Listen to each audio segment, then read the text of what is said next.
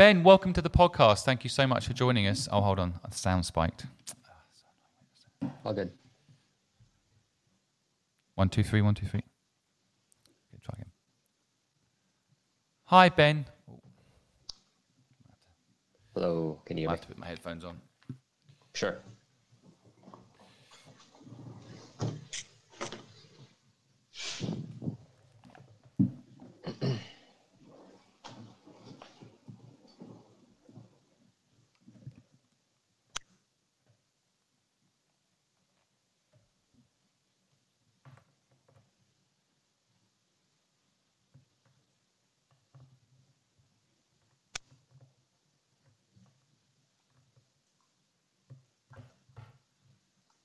Sorry, Ben, asked you to do it again. Can you do 1, 2, 3, 1, 2, 3 again? Sure. 1, 2, 3, 1, 2, 3.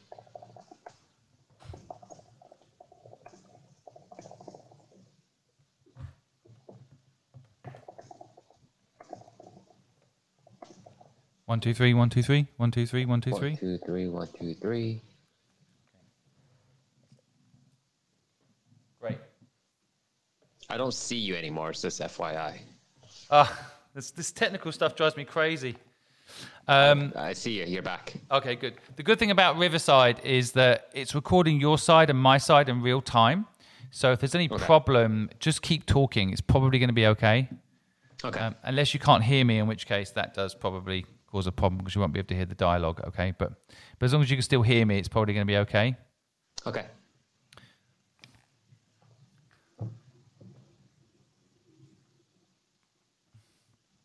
Okay. Hello, everybody. I'm actually live on TikTok right now as well, so now I'm just saying hello to people on TikTok. Okay. Yeah, multitasking. Right, so here we go again.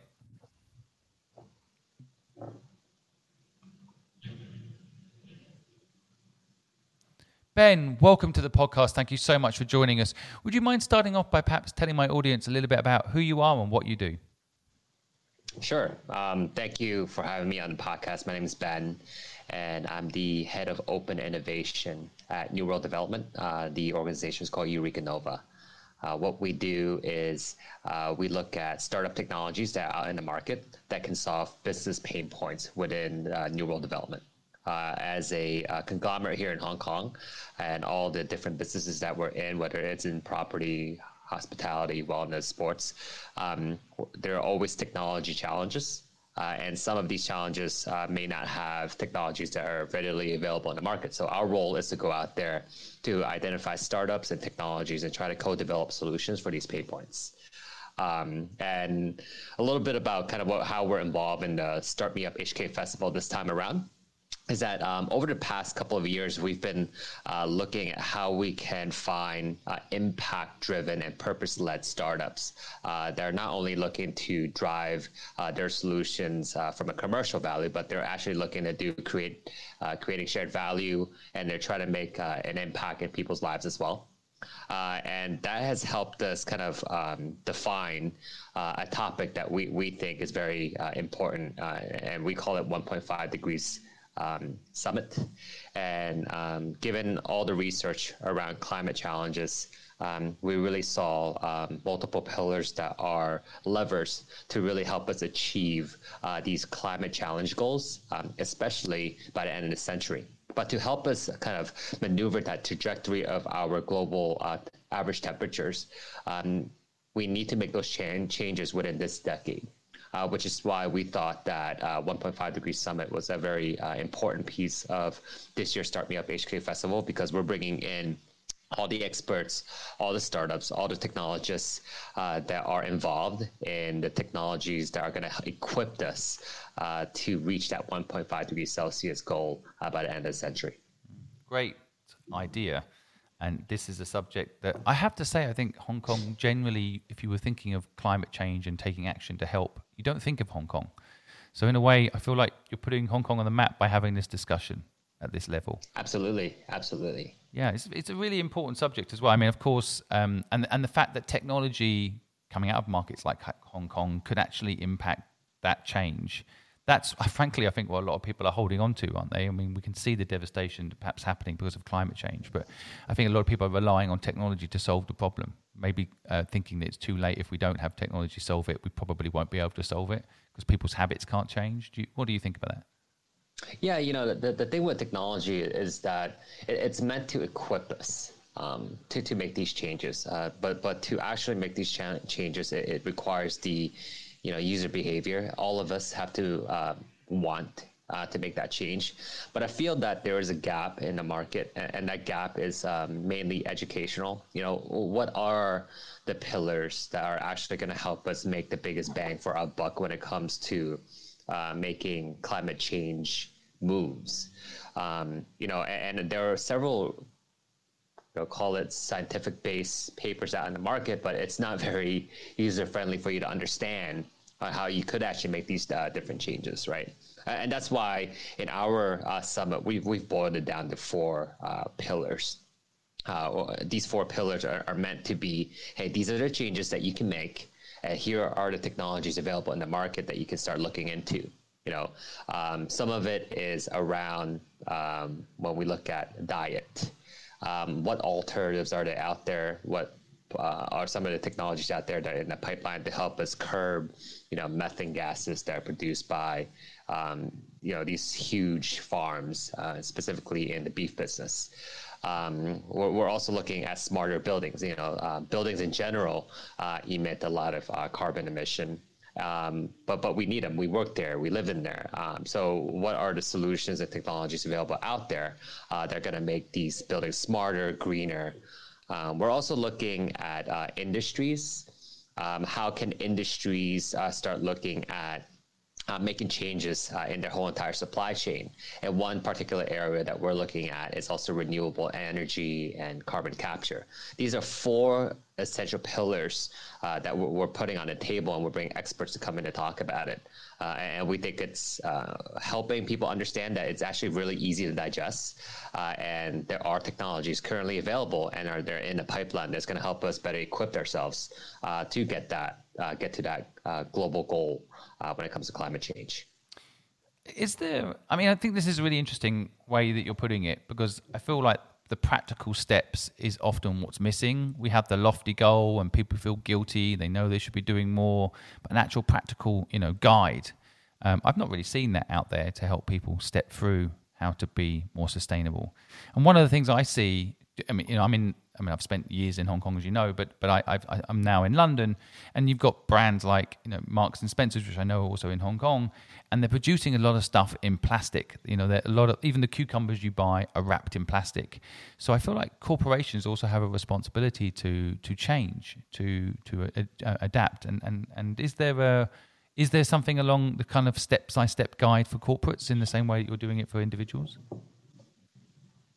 Yeah, absolutely. And there are a lot of frameworks and agreements and consortiums out in the market that corporates can dive into to essentially be a part of this movement. From us, from a New World Development perspective, in our pipeline, we've set goals that are specific to the United Nations Sustainable Development Goals. So by 2030, our GBA properties, we're looking to be 100% renewable energy.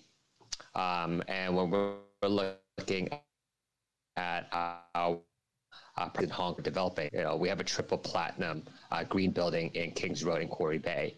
So it's essentially setting a benchmark. And the good thing is that people are following. People are looking at these certificates and how they could actually make their buildings more optimized, more green, more friendly to the environment. They're also looking at further how to optimize these buildings, because even though you built the building, there are a lot of technologies out there that can further optimize, how you spend your energy, right? And again, I go back to the pillars. Where do you focus your impact, right? We could talk a little bit about waste management. We talk about, packaging, et cetera. Those things are very important, especially to drive that essential, 1 foot into the door to start making a change. But you need these large corporations to make those big changes and big steps when we look at renewable energy, right? If you can do carbon capture and renewable energy in your properties moving forward, in your corporate strategy in general, those are big changes that are going to add to driving that trajectory down so that we can get to a realistic 1.5 degrees Celsius. Because right now, the trajectory that we're at, it is not there. Now, we're looking at probably anywhere between 3 to 5% Celsius by the end of the century at this state at the moment. Well, for anyone listening that wants to join the debate, or perhaps you're listening to this after the Start Me Up Festival, which is possible, then you'll be able to get access to Ben and his organisation's chat on this subject and the thought leaders on this subject in the links below. So do feel free to go and check it out. I guess, Ben, I wouldn't talk about your personal background. I know you're an angel investor in the past. You started the Launchpad, Startup Launchpad, which, for my listeners, again, that don't know, this had a big impact on the market. Tell us a little bit about that company you started and your angel investment personal philosophy. Yeah, well, with Startup Launchpad, what we were trying to achieve was, again, help a lot of these companies get access to market. We find that a lot of these startups in the very beginning, they have great ideas. They have the initial resources that are made available to them, whether it's private or public bodies, to get them to a certain stage. And specifically at the IoT hardware startups that we were looking at, we saw that they're able to get their early adopters to essentially buy into their product. And if we all have read the Crossing the Chasm book, we understand how each demographic would behave. The biggest challenge for a lot of these startups was to enter the early mass majority. And to enter the early mass majority, we were looking at, okay, well, how do the early mass majority shop? And they don't go on Kickstarter.com. They don't go Indiegogo to find these type of products. They're typically shopping at your brick and mortars, the big name ones. And especially for early stage hardware consumer products, to get into brick and mortars is a very difficult proposition, just because the whole entire business model is very traditional. So what we're trying to do with Startup Launchpad is to bridge that gap. We knew that there was a demand on the buyer side that wanted unique early stage technology products that they can bring their customers, make it sexy, and try to really sell it at a large scale and drive foot traffic into the stores. And then the demand on the supply side of startups is, I need to get into these markets because I need to be able to make sure that my products get out there as quickly as possible. I have the dollars to feed it behind it. And then there are no competitors that could achieve or try to copy these products. Because we know when it comes to consumer electronics, these products' life cycles are, at hyperspeed. Every 6 months they're changing. So that was what we were looking at. From an angel investment perspective, outside Startup Launchpad, for the few companies that I've looked into and I put my personal money behind, it's just a matter of, does it make business sense? It just boils down to that, to as simple as that. Especially from an angel stage, we can look at some of the companies that have these kind of moonshot ideas and they're great.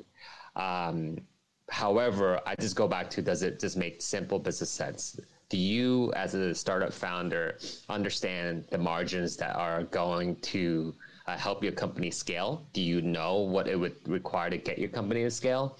What resources are you going to be able to tap into? And are you realistic?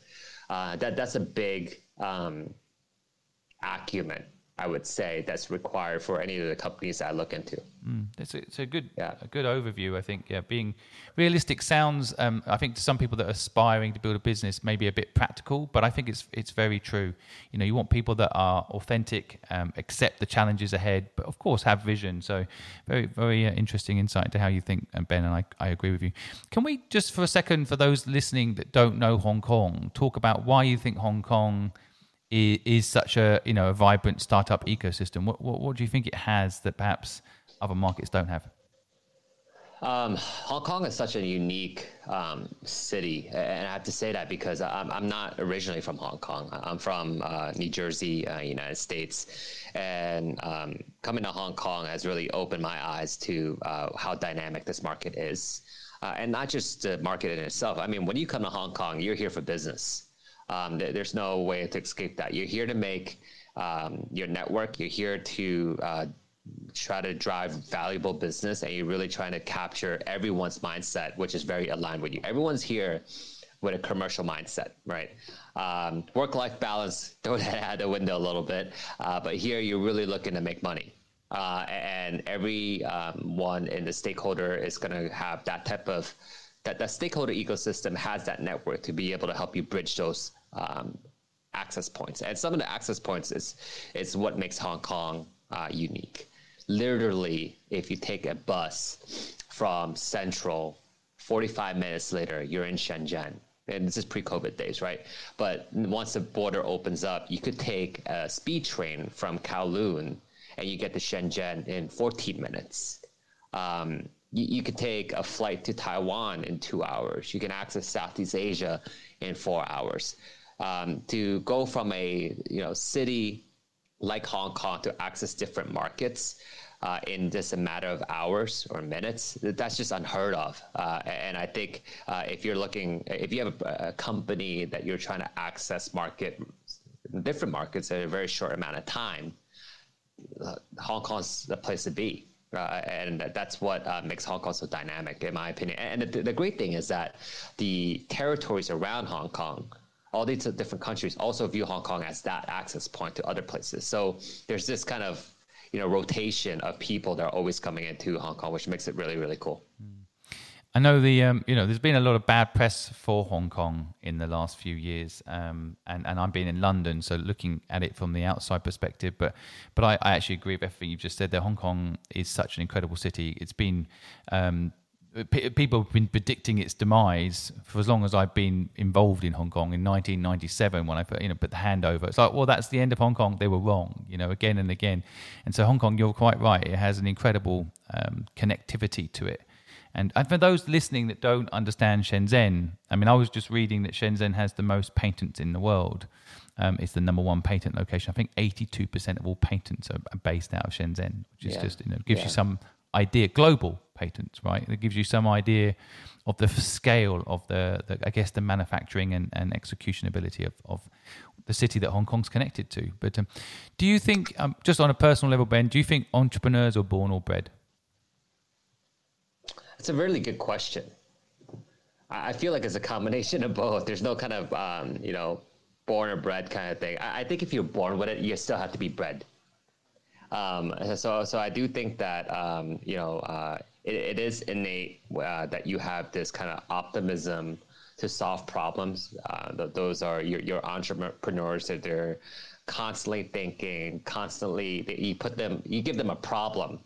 They're constantly thinking of solutions. I mean, that's awesome. And however, that optimism needs a little bit of polishing sometimes. And I do feel that the training, when you go through these programs as a startup, as an entrepreneur, those are very valuable. I've seen great purpose and ideas, but all the founder needs is either help, network, or a little bit of polishing to get that business acumen there. And then boom, you've got a business. On the other end, if you're kind of essentially bred to be an entrepreneur, if you don't have that question in mind of how do I solve problems all the time, if you don't have that optimism or you're not inquisitive, well, then you're not an entrepreneur. I think that's one important factor. If you're inquisitive as a person, you could be bred to be a successful entrepreneur, in my opinion. Great answer. Now, I'm going to put you on the spot here and ask you, who do you think is going to be the next Hong Kong unicorn? We've got 10 now, I know. So who's next? I wish, Simon, I wish I knew. I would not be working if I knew. I will say that there's a space, a category of startups that I think will be where the next unicorn will be born, and in Hong Kong, because of the climate and the network of sophisticated investors in Hong Kong. I do think that the next unicorn will be a fintech company. Just because the base is there, and these startups just need to be able to leverage it. If you told me that the next unicorn in Hong Kong is doing fashion tech, let's just say it, I'm just making it up. I think that's a harder runway for them. I think the fintech companies have a better runway to be successful in Hong Kong.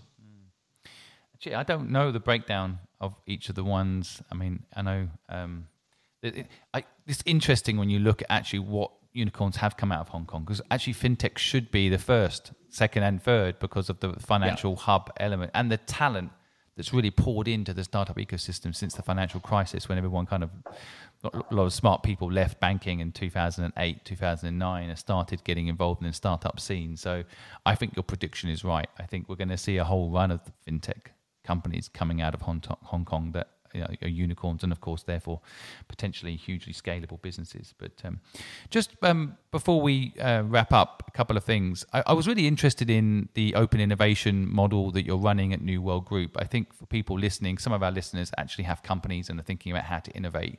It seems to me you're running quite a unique and exciting model there, where you're literally I guess working with external organizations and structures to innovate your own organization, which I think is normally people have it in-house, but that whole external exposure piece is quite interesting. Talk us through quickly that model. How does it work? Yeah, the model is very simple on how we drive open innovation.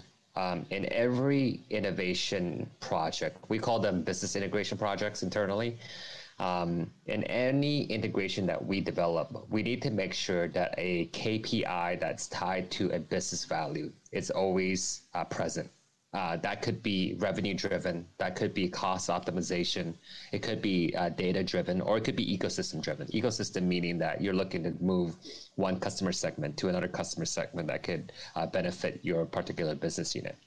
So once we have that identified, then we look at the resources available, because that's the next big question. Do you have the financial means in your budget to actually drive these pilot integration projects that could materialize into something that's more commercial?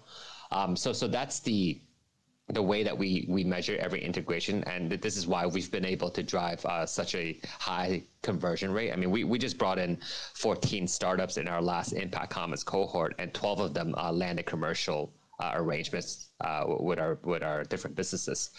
So we really do the homework in defining the pain point, what the solution is, and what KPIs they're trying to achieve, and then manage the expectations of both the business unit side as well as the startup side, so that we do have, call it a somewhat of an agreement of, if a pilot is landed and if it doesn't meet these KPIs, then it actually does mean into something larger, something bigger that both sides could achieve in a commercial way at a large scale. So that's our approach. And again, for anyone listening outside of Hong Kong who doesn't know who New World Group is, they're an incredible group doing incredible things. So I've always felt, and I still feel it today, that people, startups, anyone listening, you sometimes don't realize the power of teaming up with a corporation. Sometimes they're seen as the enemy, or maybe the one you're looking to compete with. But this 1+1 equals 11 model, of teaming up. Corporations have their power and they have their weaknesses, and same with startups. I mean, one thing corporate bring is scale. So I think it's just great to see a wonderful organization like New World also supporting the ecosystem as they are with you at the helm, Ben. So thank you for that. Just before we wrap up, one thing I wondered if you would be kind enough to offer any words of wisdom for any aspiring entrepreneurs out there. One of my biggest things right now is, are you driving impact with your startup?